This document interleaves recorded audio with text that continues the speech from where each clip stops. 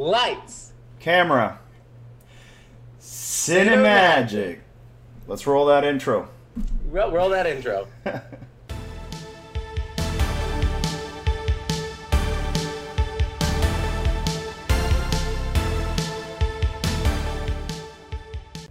All right, and welcome everybody.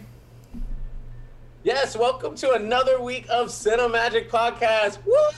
Yes, Woo! I'm so excited. I'm your host, of course, Jonathan Gondoa, with my lovely co-host, Rick Acevedo. And for this week, for everyone, we have a very special guest for us. Rick, go ahead and introduce. We have the one and only Vivian Reynoso from J2911 Media. Woo! Vivian is the secret to our continuing success, okay? Vivian is someone with a tremendous amount of experience in distribution, acquisitions, everything that you need to know to really be successful in the industry, because as we've very well said before, you can love the art and art is great, but you also have got to love the idea of making money with that art. You've got to sell your art to live, okay? Let's forget about everything else right now. You've got to live somehow. So you've got to have people behind you that can make that happen, and we're very fortunate to have Vivian behind us as that person. So Vivian, first of all, welcome, and thank you for joining us on this podcast today. My first question, I think that I probably echo Jonathan's sentiments with this, would be, how did you first get into the industry? How did you first start out in the industry? Well, I always said that this was God's will for me to be here, okay? Nice. So long story short, I was born in the States. Family reasons, I was brought to Ecuador when I grew up. And then in 2006, I came back. At my 38 years old. I know, I look super young. I know, thank you. You do. You look wonderful. Let me just say, you look wonderful. You're magical. Thank you so much for everything. I know Rick said a little in the beginning, but I just want to reiterate. Okay, no problem. Awesome, those type of comments are always welcome, no matter what time. So thank you. So anyways, I got here, and I remember I was living in New Jersey, and I had my two kids were 4 and 2, and I was with this mentality like, oh, I'm gonna get a part-time, and then just take care of my kids because I don't want nannies.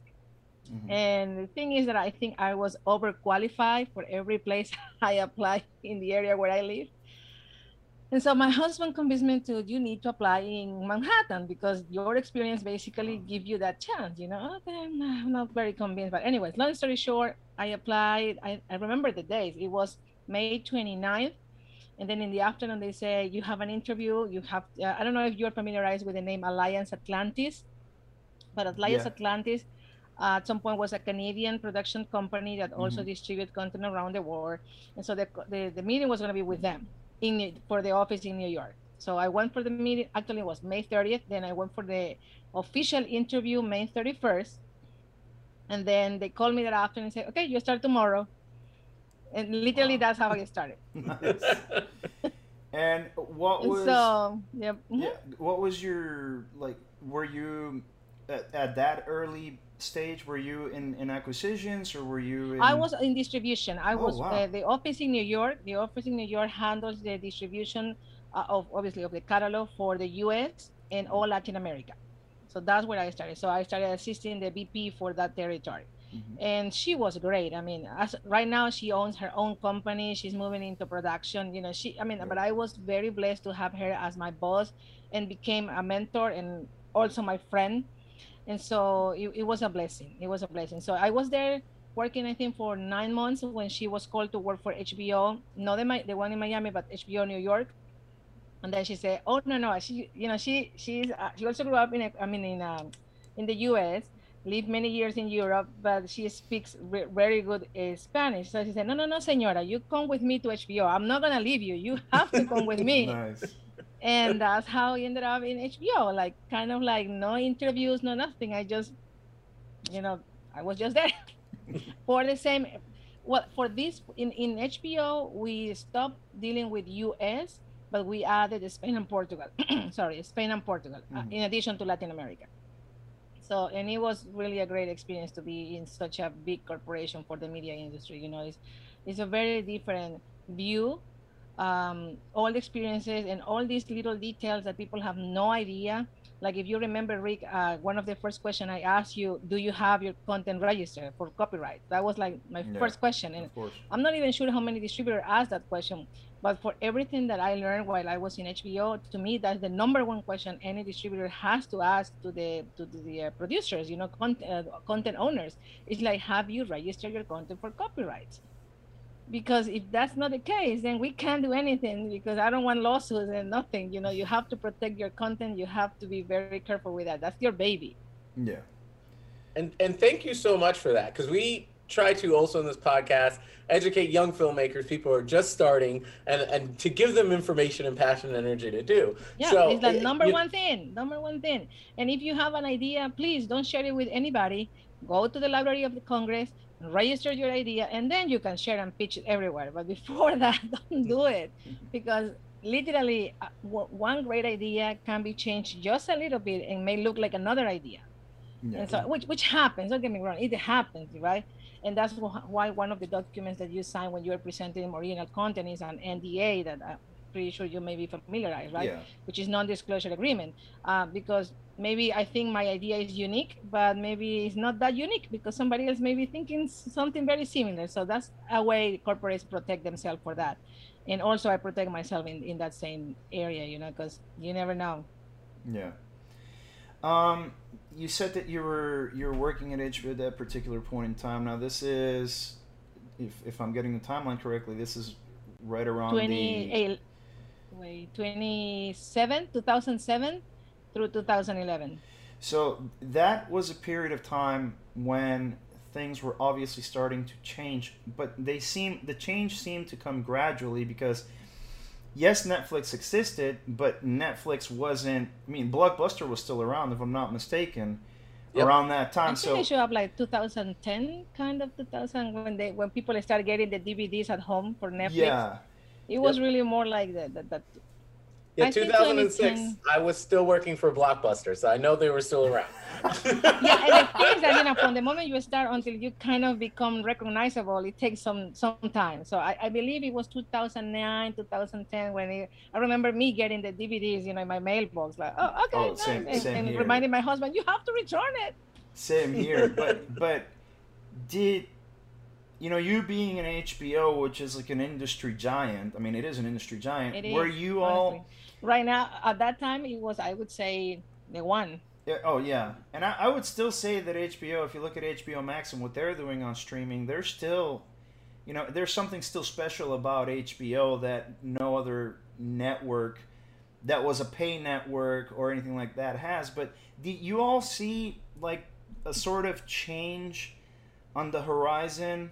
Because it's you look at it in hindsight now and you think, okay, we're getting the DVDs at home, but also Netflix. I do remember when, and I don't know if you'll remember this, when they started, they had a little bit of a platform where you could see just a few titles with the membership later on, just on the internet. It wasn't streaming as we know it now. But do you all see like a change on the horizon that would eventually become what it's become now?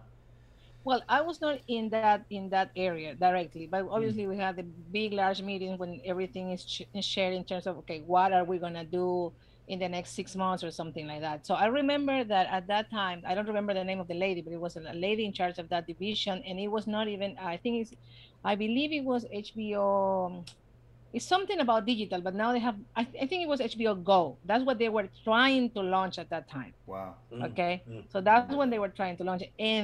And that's also the time, especially the last year that I was there, is the time when True Blood became like a huge thing. It was, season 1 and it was starting season 2.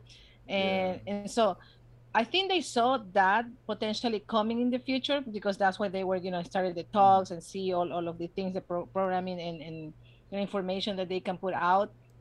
But I don't think that honestly anybody at that time thought that the streaming, as we know now is streaming, was going to become such a huge thing.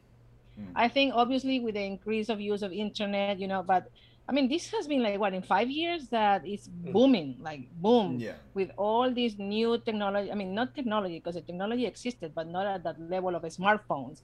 And, countries, not only in the US, because obviously US we have the advantage of having good broadband and all of those things, but even in the other countries around the world that governments are investing in putting more into the digital part, so that their citizens can also use, not only obviously for entertainment but also for education and other things. So I believe that 10 years ago, wow, 10 years, actually 11 years ago, nobody thought it was going to be that fast.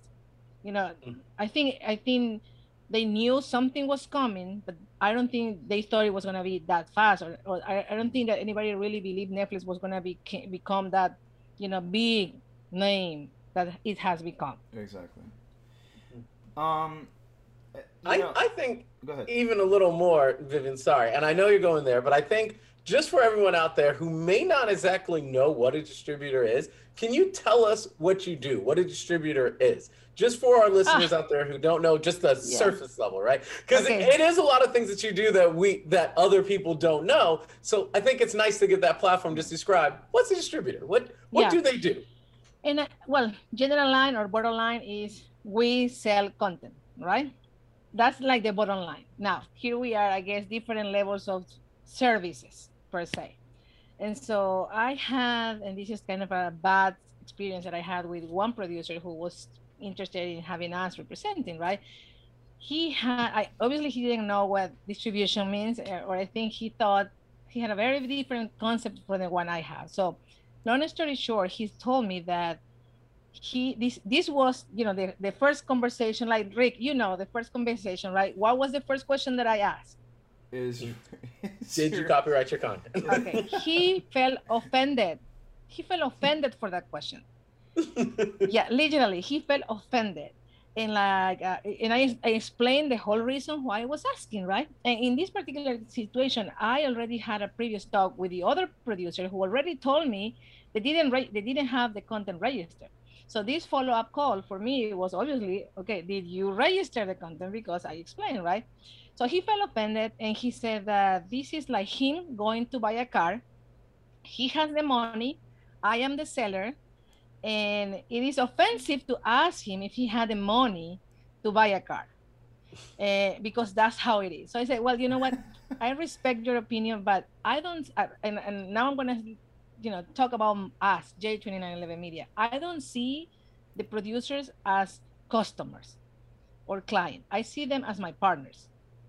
And as a consequence, and also my clients. I mean, I try to, we all our team try to treat everybody with respect, with support, even, because I think that's how you want to be treated. So you have to do it. But just a thought, and thank you for your question. People sometimes don't understand. Distributors, I know there are different kinds of, yes, bottom line, we have to sell content, but it is important to find a distributor that is going to support you, especially if you are a new production company, or you don't have too much exposure international. You have these big names for distribution, right? There are companies that are very big. Mm-hmm. Of course, you gain what? Okay, you gain the chance to maybe be present in several markets, in the sense of, because this is a big company, so my title most likely will be there. But then there is no response. If you ask something, they don't send you sales history reports. It's like, and I've dealt with it, like producers that were handled by other distribution companies, that at the end, these distribution companies didn't offer them any report or anything. Or if they send reports, it's like 3 columns, like sold to this person for this amount, period. So that's not the way you have to provide information. I think it's completely unethical. So distribution, yes, is basically selling content, but you need to be very careful who you choose to represent you, because you don't want a company that when you ask a question, they don't respond to you. And of course, as it is great to be represented by a big distribution company, there is also the bad side, which is your title is going to compete against another 1,000 more titles that distribution company has. When the distribution company doesn't have such a mega big catalog, then you have more chances also to have your title more like running, like rolling, because of just the fact of, less amount of titles, more attention, big amount of titles, less attention potentially. So as everything has pros and cons, everything has pros and cons, but a distributor basically what it's going to do is going to represent your content, is going to sell it, clients, networks, digital platforms, DVD companies, which there are, even though you may not believe, but there are still some. And then there are different ways to work with the distributors, right? That's another question. Yeah. One of the things that you mentioned was tending to your to your partners and everything, which obviously I can speak for our experience. Anytime I've ever emailed you, I get a response like right away. And I feel so terrible about it. It's like, oh my God, I really don't want to be one of those people, No, you're not. I mean, I always say, if I can't respond in that moment, I won't do it, right? Like I just, I can't. Sometimes I'm on a call, I'm in a meeting, so I can't. And if I cannot help you with what you need, I will try to find the answer. But, I think there must be the willingness to work with your partner, which is the content producer. Exactly, which is actually, you just answered the question that I was going to ask, which is, what are some of the things that make a distributor, that a distributor, what are some of the ways their distributor should work with their client? Because, you mentioned something very important, which is knowing exactly who you're going to deal with. And, when we were at NatPeat, we're meeting with a lot of individuals, but we always had to have a really detailed conversation about who it was that we met with and what we got out of that meeting, because someone can almost give you a robotic boilerplate explanation, or somebody can give you exactly what you need to know, and separating those two things can be difficult, especially when you're in marketplaces and things like that. So thank you for answering the question on that. Well, I personally think that being honest is a key to build trust. And I always say, okay, it's okay to be honest, but a little bit of numbing cream never hurts. So if you have to say something really harsh, you can find a way to be nice when you say that. Okay. And again, Rick, you may recall that when we have our conversations, I think I really gave you how the panorama was in terms of distribution, 100%. In terms of independent content, in terms of, because I don't want to create false expectations on producers, and, to offer the stars on the moon, and then I deliver nothing. And so I prefer just to, and that's why, and it's something that I normally get invited to Costa Rica for giving, I guess, lectures or something like that about distribution. And obviously with COVID, it's been online, but I always tell them, you need to read the news, media news, so you know what's going on. Because when you have to make those type of decisions, Rick, that the ones you did, and thank you so much for the trust that you put in our company, it's like, if you have no knowledge of what's going on, how can you know if these meetings, if in these meetings they are telling you the truth, or at least if it sounds convincing to you, right? You need to be informed of the trends, of what the companies are doing. Like, you need to be informed. And I think it seems to me that producers don't pay too much attention to that, but I think it's very important. Okay. One question that I've always wanted to ask, obviously, and I know you and I have talked about this before in the past, and John, you and I have talked about this many times. As a distributor, do you see a greater opportunity in international markets that are coming up for content creators, because these markets are really establishing themselves in streaming now? Like, do you see a great opportunity there as a distributor? I mean, again, opportunities, there are always opportunities. The problem right now that I see is that almost every single producer, no matter where they live in this globe, they want to sell to Netflix. That's the number one thing they want to do. And number two is sell it to Amazon. That's like the number one and two. And unfortunately, that's not always the case. They have tons of things that they receive, number one. Number two, Netflix, and for example, Netflix, Apple also literally are these not paying attention to any unsolicited material. So they are at that level, And so the opportunity to distribution, yes. Now, I think, and you and I also talk about this, it's important to acknowledge in A through D, where is your material at? So is it a premium? Okay, if it's a premium content, then of course, you know, you have more chances to be licensed by, I don't know, depending on the content, History Channel, HBO, Netflix. And again, Netflix, you know, depending on how you're gonna put that in. But if your content is not premium, then it's gonna fall into the next level, which is TV movies. Kind of TV movies, you know. I mean, in terms of production, it's not mega production, but it's still good. And then you have to realize that it's gonna be harder for you to be, you know, licensed by the big networks, because the big networks want only the best. Especially right now, all of you should be aware that a lot of original production coming out. They are investing a lot in that. So when you have a company, let's use Netflix, let's use HBO, they are producing content not only in the US now, they're opening offices in different parts of the world. You know, Netflix is going to open a new office in Colombia. They open one in Mexico. They are going to open, I think I read, one in the Nordic area, in the Nordic countries. So that's because they want, obviously, to produce content that can be more of interest for different territories. And so if you can be accepted, of course, if you can be chosen to produce something for Netflix, that's great, or for any of these companies. But if not, you basically are going to compete against themselves because they are producing their own content. And then you have to understand that there will be other buyers that won't be able to pay what Netflix, what HBO, and all these companies are paying, you know, because they are not that big. And in digital, especially in digital, right now, there is something that is happening more and more.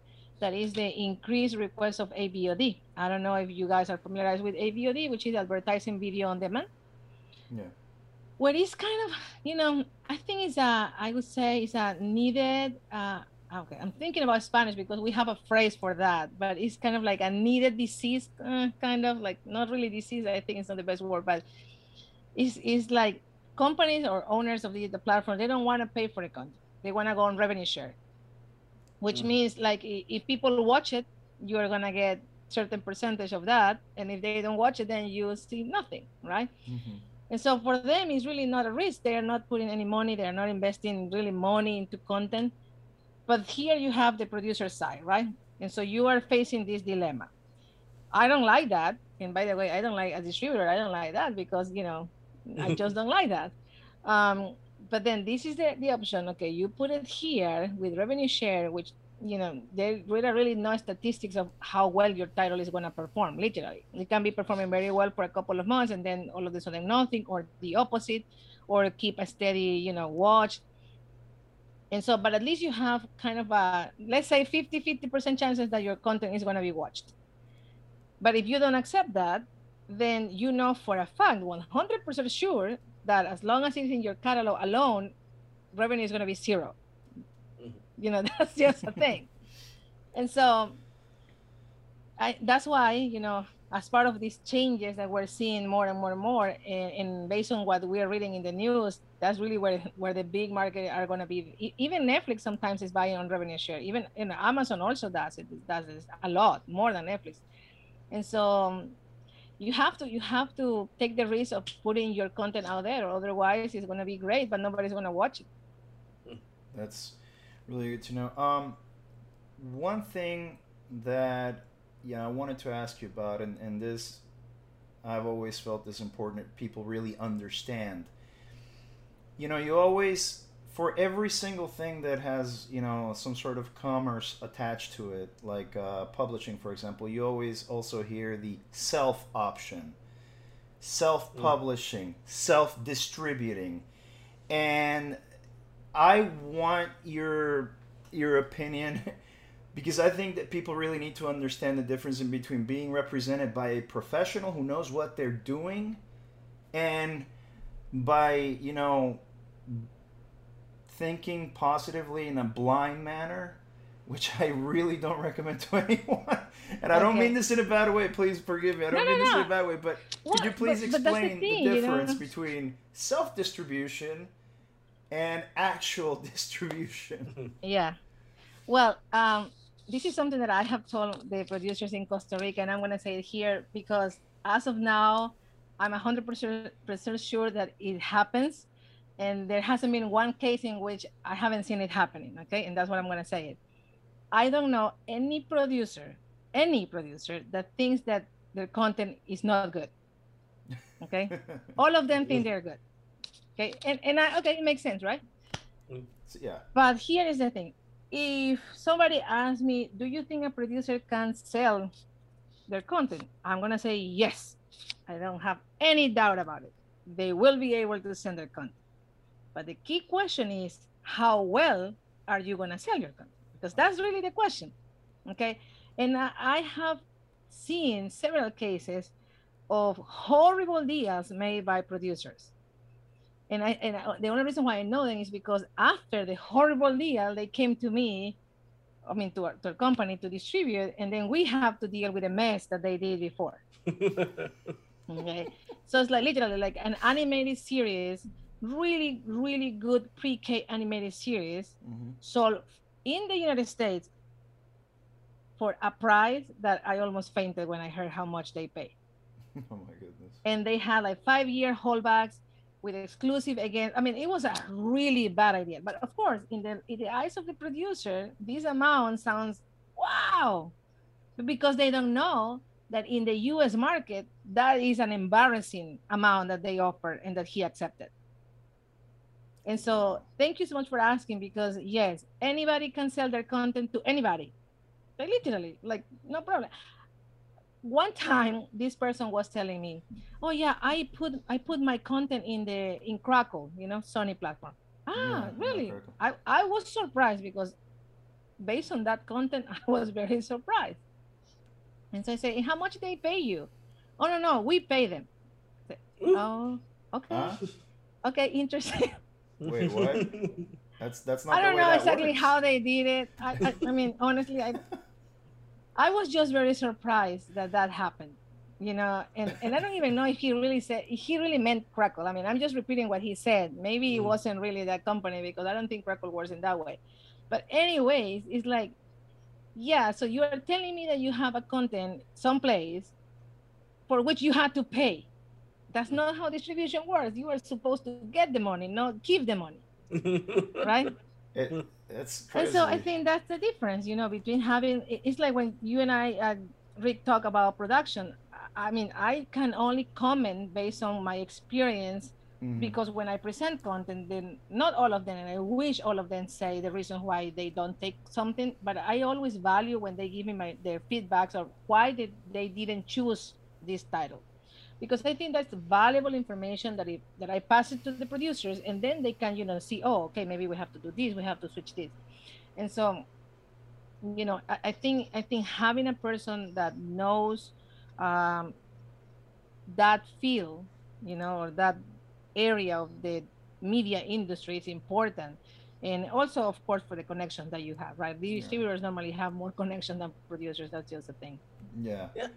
And I think that encompasses what you said earlier, really about finding a partnership, as you see your people as partners, more than do this other content, to help them grow and succeed for feedback. Where, again, that difference, because it's always that the studios, they'll buy whatever content for as cheap as possible. But if you have a good partner on your side who's there to help you and want to grow with you, such as your company and that will help you more than anything, right? Yeah, because it's really, my idea is to establish a long relationship, with the people I'm working with, in this case, the partner, because that's how I want to be seen. Like, they know they can, I honestly think they know they can count on me. Like, you tell me, Rick, do you know that? Oh, listen, I have nothing but good things to say, and Jonathan will testify to this. So will everyone else in the company.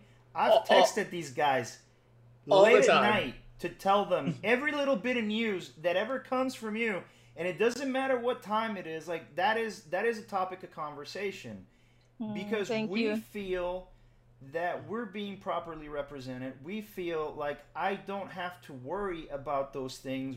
None of us have to worry about those things, because it's like, okay, let's improve the quality of our content day in and day out, and let Vivian handle the rest. Because I'm not going to be able, Jonathan's not going to be able, Alessandra's not going to be able, no one's going to be able to sit down and focus on something if we're worried about Well, who are we going to sell this to? Well, that's not my wheelhouse. We have someone who's an expert at it. Let her handle the business. That's, that's it.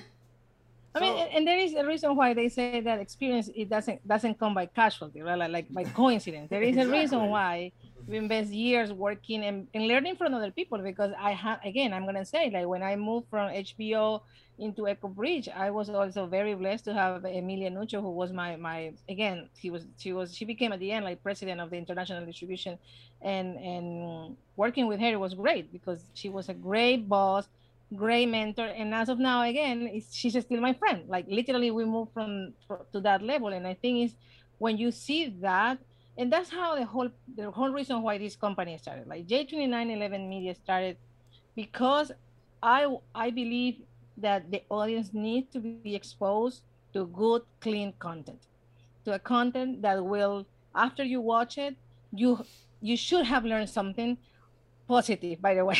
Positive. Yes.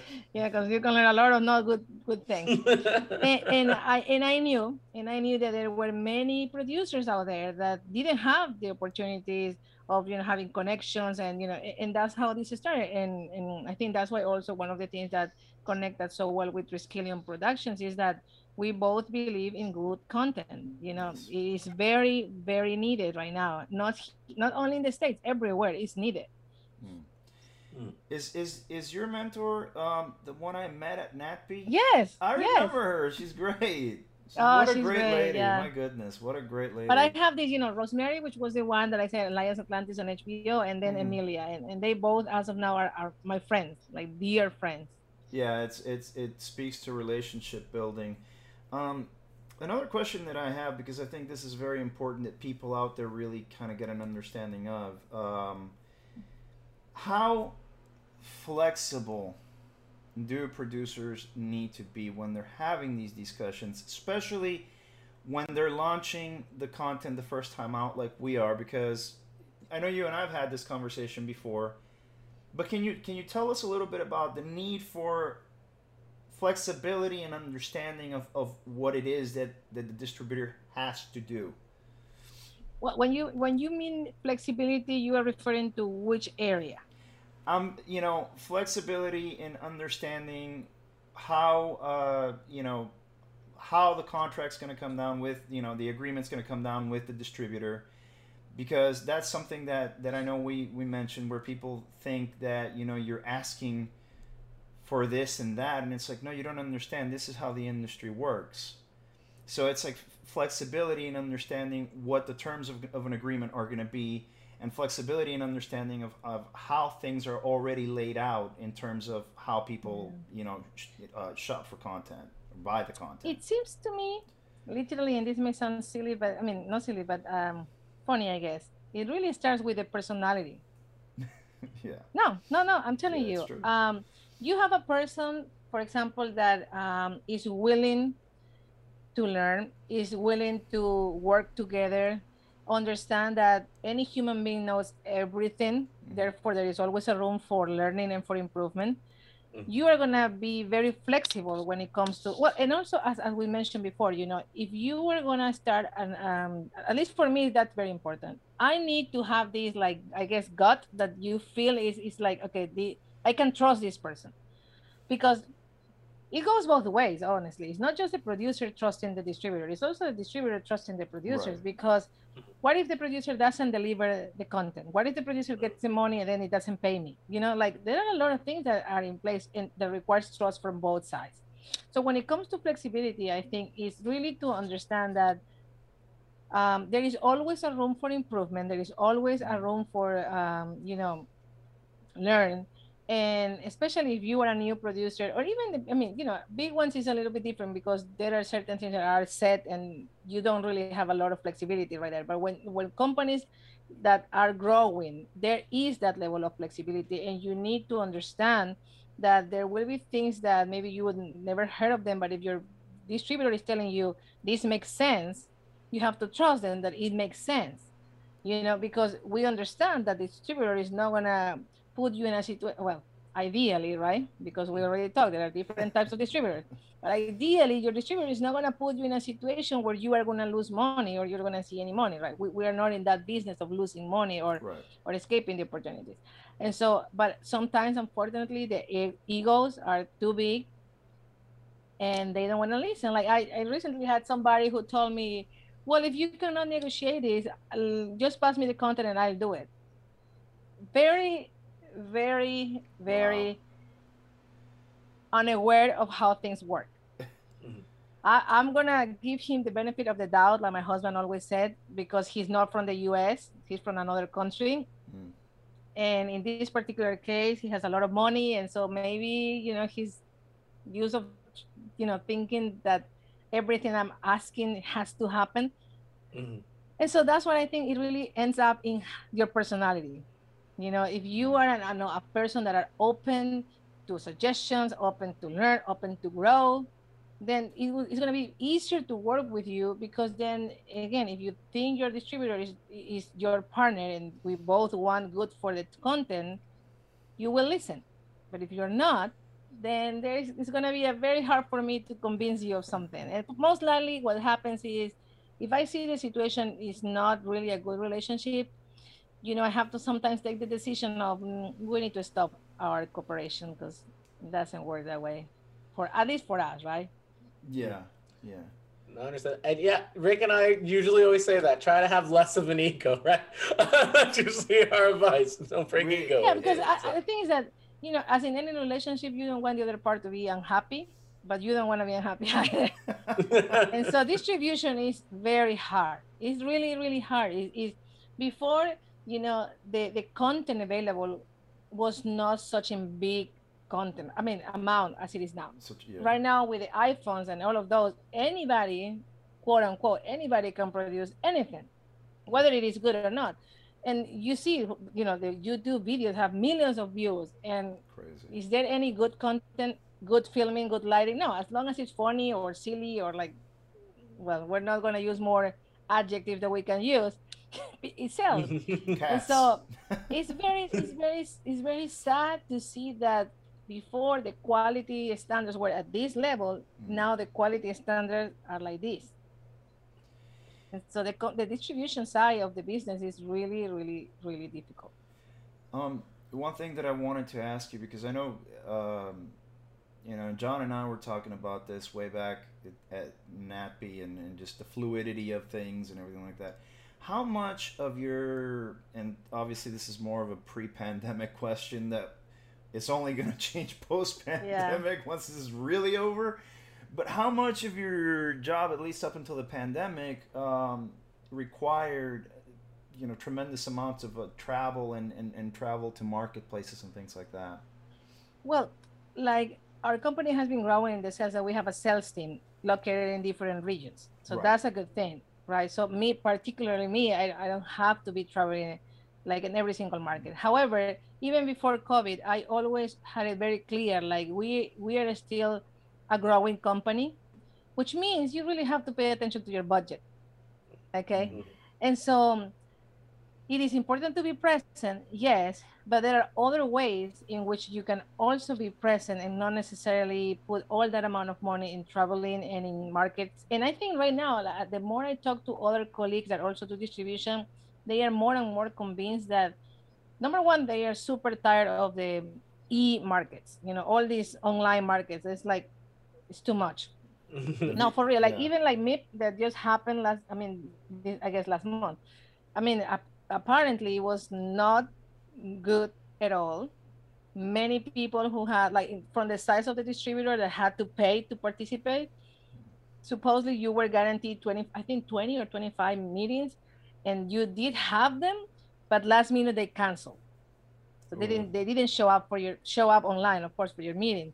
And so, you know, I just think that we need to be, as a company, when you don't have a mega big budget for travel. I mean, even the big companies have seen such a tremendous savings by not going everywhere and connecting people, you know, connecting via online. Of course, in person is always important, but I don't believe in the fact that you have to be in every single market that is out there, because otherwise you could be always on a plane, never doing follow-ups, and not really creating business, because you need time to settle, going through your notes, see, okay, and that's in general.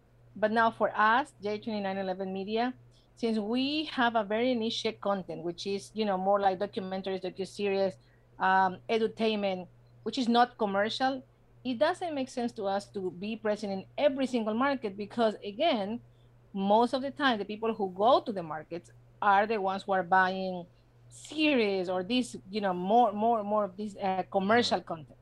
But our clients are in other areas. Maybe they don't have big budgets to go everywhere. So we have found other ways to get lists of clients, emails, phone numbers, and everything, and contact them. And again, because we are located in different places, that always helps too.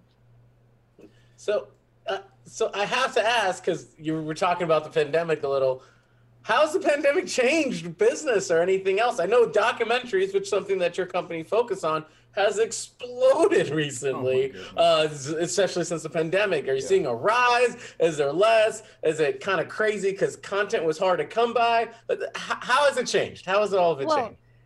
I think it's not news to say that, people have been watching more, right? But I think that one thing that people are forgetting is that the fact that you have more viewers doesn't mean that company.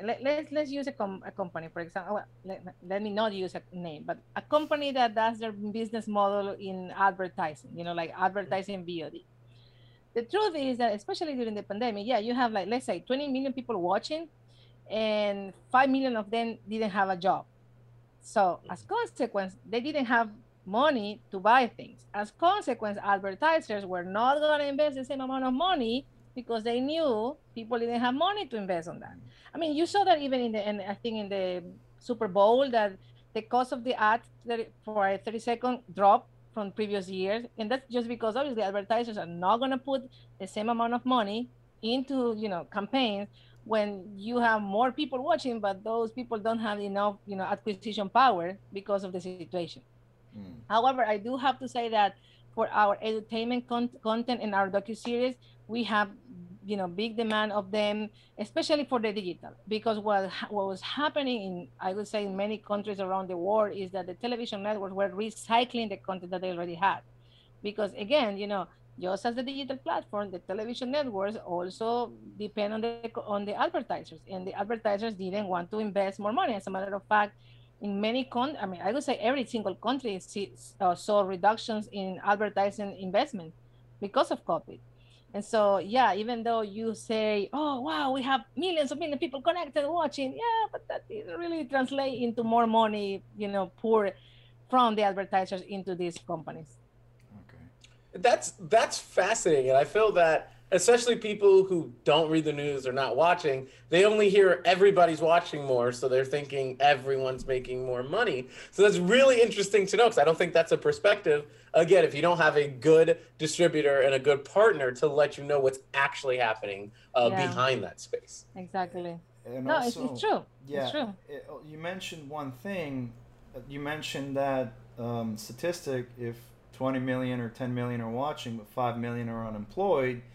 And what a lot of people, I don't think, realize also is the fact that platforms that are, free to access, that where you have to watch ads, are getting a lot more business that way. So it's not all about Netflix all of a sudden, because a lot of those unemployed people might have to scale back on their Netflix or their HBO Max or what have you to continue watching content, because they unfortunately cannot afford at that moment to pay a premium, because if you start adding all these digital platforms, you ended up paying more than cable. Yeah. Yeah. Okay, for real, but you don't feel it because maybe the day that you have to pay is different throughout the month. So you pay 9 here, 10 here, 11, 14, 15, 17. I mean, it's crazy. Yeah, it's pretty insane, I think, honestly. Yeah, as a person who has way too many streaming services, I agree. Well, and this is the thing. Like when you hear news that HBO is considering going into the model for AVOD, that says a lot, don't you think?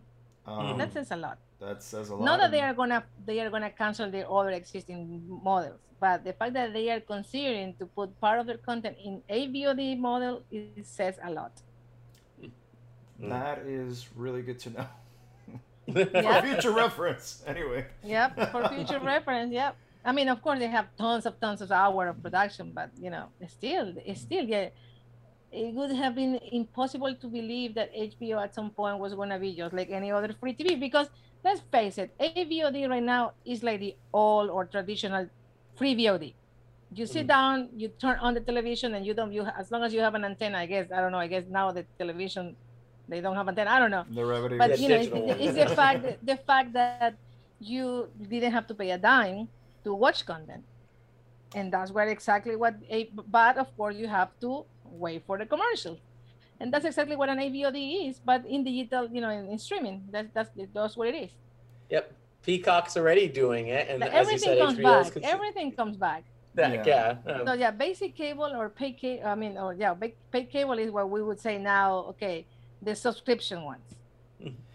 One thing that you had sent to me, I remember, and I forwarded to everybody else in the company, was about 4K eventually becoming and that really being a lot closer than people think. What's your advice to producers that think, oh, I can get away with shooting on 1080 and continuing to build a catalog that I'm going to sell on 1080, when 4K is really at this point becoming the normal end of it, and it's no longer about just give me something that's got a good story, give me something that also looks crisp and perfect. Yeah, well, I think it falls into what I said before about being aware of your content. If you make the decision to keep producing in HD, okay, but what are the consequences long term? The consequences will be that most likely you're going to get less and less clients interested in your content because of just the material, or you will have to make an upgrade that I don't even know if at that point it's possible. Maybe in some years it will be, but like what happened to material who were shot in SD that needed to be upgraded to HD. But again, I don't know if right now, maybe in 5 years, there will be a way to upgrade an HD into 4K. Have no idea. But in countries like Korea and Japan, they are already producing in 8K. Wow. And so now, of course, this is like, okay, this is like having gray Michelin tires into your old Volkswagen thing, right? The 4K right now is not widely used, mainly because the televisions, and people don't change televisions constantly, do not have that capacity. But of course, the new televisions do. They do have the 4K. And even I would say so far it's still not the majority, not even the 50% of the clients who are asking for 4K. But it's good to have it in 4K, because then you can downgrade it into HD, because that's what happened with one of my shows. We needed to deliver to these big platforms where we're not going to say the name, Rick, but your content is there. And this producer needed to downgrade it because this platform still doesn't have the technological capacity to accept 4K. And so, but it's always, I believe, and I'm not as savvy in the tech area, no, but I assume that it's less complicated to downgrade it than to upgrade it. Yeah, it's less complicated. And so again, you are always free to do whatever you want to do, but you need to be aware what are the consequences of those decisions long term. And I'm glad that you mentioned against when you were talking about Korea and that they're already in 8K, because I think we talked a little about it, but the importance of international market, to not only think about the market you're in, but think about the rest of the world. And that's why when you shoot, you need to remember that your M&E needs to be separated. If you want to sell it internationally for any other country that does not speak English, you have to have the music and effects separated when you are shooting, because otherwise it's very complicated. If the client wants to dub, it's going to be almost impossible because of the cost of separating that, and sometimes it's not even possible. Wow. Yeah. So yeah, and I know we're getting into our conversation. We don't hold you forever, which we could, and just get your feelings like 2 hours. And I love to talk. Yeah. And Rick know that. I love to talk. Like, You're in good company. We all love to talk. Yes, we do. But I just want to make sure that we get it out there, because you've been saying it all throughout this podcast. But I want to give you a chance to make us saying about if you are starting out here and you're one of our listeners who are independent filmmaker and you need some just info and help. Vivian, can you tell that distributor, besides copyright your information? We got that one. That's number one. So that's the number one thing. If you don't have that, I close my ears. Like, I don't want to hear. Go for that. Do it. So before you go to any distributor, first thing, copyright your work. And then what else would you want them, Vivian? If they're reaching out and they want a distributor, what would you want first timers to know and what they should be prepared for? Well, they should have a trailer. Please, you need to be aware of the length of the trailer. I'm going to say this again, because I was speaking with this Spanish producer, and he was telling me, oh, no. And, it's common to have a trailer 4 minutes. I say, Where? You know what? Really, it's not how it happens now. It may have happened before. I mean, I'm not saying that, right? No. Or maybe that's how. But in general, people don't have the time. And I'm going to say this with all respect, and I really say this with respect, to waste watching 4 minutes of something, okay? And this is not me, the distributor. I have all the time. I sit down and watch it. But you have to think about the final client, which is the one who receives a lot of information every day of content. They have to go through that process, and it cannot be that long. So your trailer needs to be maximum 30 seconds, no more than, okay, I could say between 30 seconds to a minute, no more. And it has to be as attractive as possible. That's the only way in which that acquisition executive is going to ask for a screener. If you don't convince that person in 30 seconds to a minute that they need to watch the whole thing, nothing is going to happen. So trailer is, I've seen, and this is a thing that we say in the industry, I think, at least among the distributors, like a good trailer can make you buy a very bad movie, but a bad trailer can make you not buy a really good movie. Okay, but I'm pretty sure you have seen those horrible trailers that says nothing. It's like, really? Like, but then if for some unknown reason you ended up watching it, it's like such a great movie, but the trailer doesn't really make justice to the movie. And so being very, very, very, very careful. And I actually, particularly just because of the international spectrum, I like the trailers that don't have words. Because then I don't have to worry about, asking the producers to please subtitle the trailer, because then if it doesn't have words, it's just, meaning it's spoken words. That's what I mean. Because if it is written, it's okay, because almost in this industry, almost everybody understands English, so that's not a big thing. But not everybody is very fluent in terms of listening and understanding English. And so if you can come up with a trailer that doesn't have, spoken words, but is very compelling, attractive, that's number one thing. I really think you have to invest time in creating that great trailer. The number two is create a very attractive poster. Again, I've seen posters that I want to cry because they are so sad. It's like, why? Like literally, 2 weeks ago, I was talking to somebody who was, presenting this animated series. Really nice animated series. How in the world do you think you're going to use a word as the poster if kids do not read and it's from pre-K? No. Mommy, what's that? It sounds funny, but is that process? You have to put yourself in those shoes of the, because, okay, let's say you can always change the poster or the arts moving forward. We know that, nothing is fixed in stone. It can be moved, but you are presenting like one of the person I have contact with is a head acquisition person for a very, very big, important, I cannot say the name, very big, important U.S. animation company here.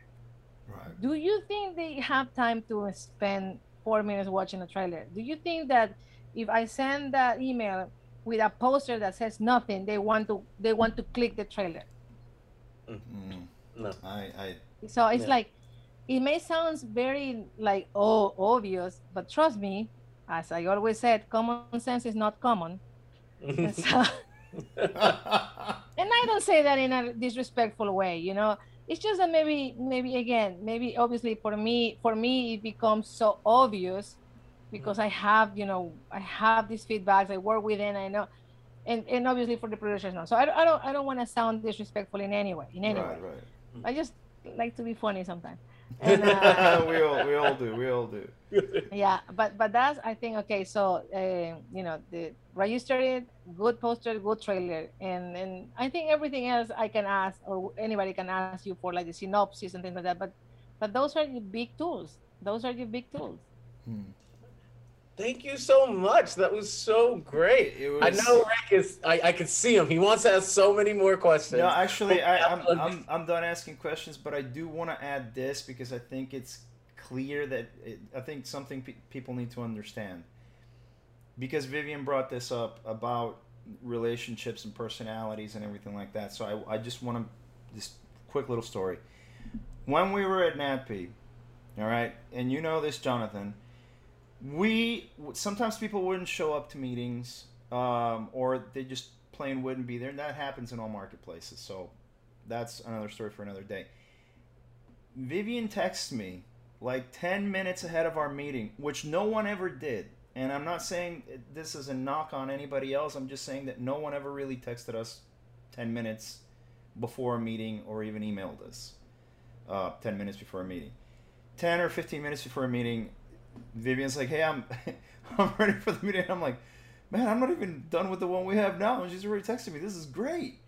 And I got a great feeling about that. But I really knew that I wanted you to be our distributor when I saw that you were like sitting there waiting. And I know you had an injury. I remember you had an injury on your foot. You know, I had another surgery in January. Yeah, which really? Went better than the previous one.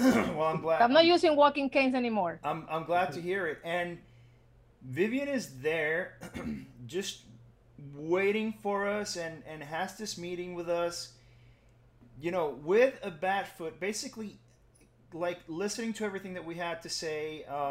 I never felt dismissed in that meeting or anything of that, because you can have a meeting with a person that'll make you feel like they're just listening to you but dismissing you at the same time, where you almost want to say, hey, you know, I just want to cut this off and go. And yeah. And I, like, from that moment, I knew that I wanted you to be our distributor, and I'm, you know, we're all so grateful for you. So, you know, my advice, I think, echoes with what you're saying and what Jonathan and we all feel, and that is, if you're going to find a distributor, find somebody who you know is going to go to war for you, because that's exactly what we've had, and we're very satisfied with it. So thank you so much.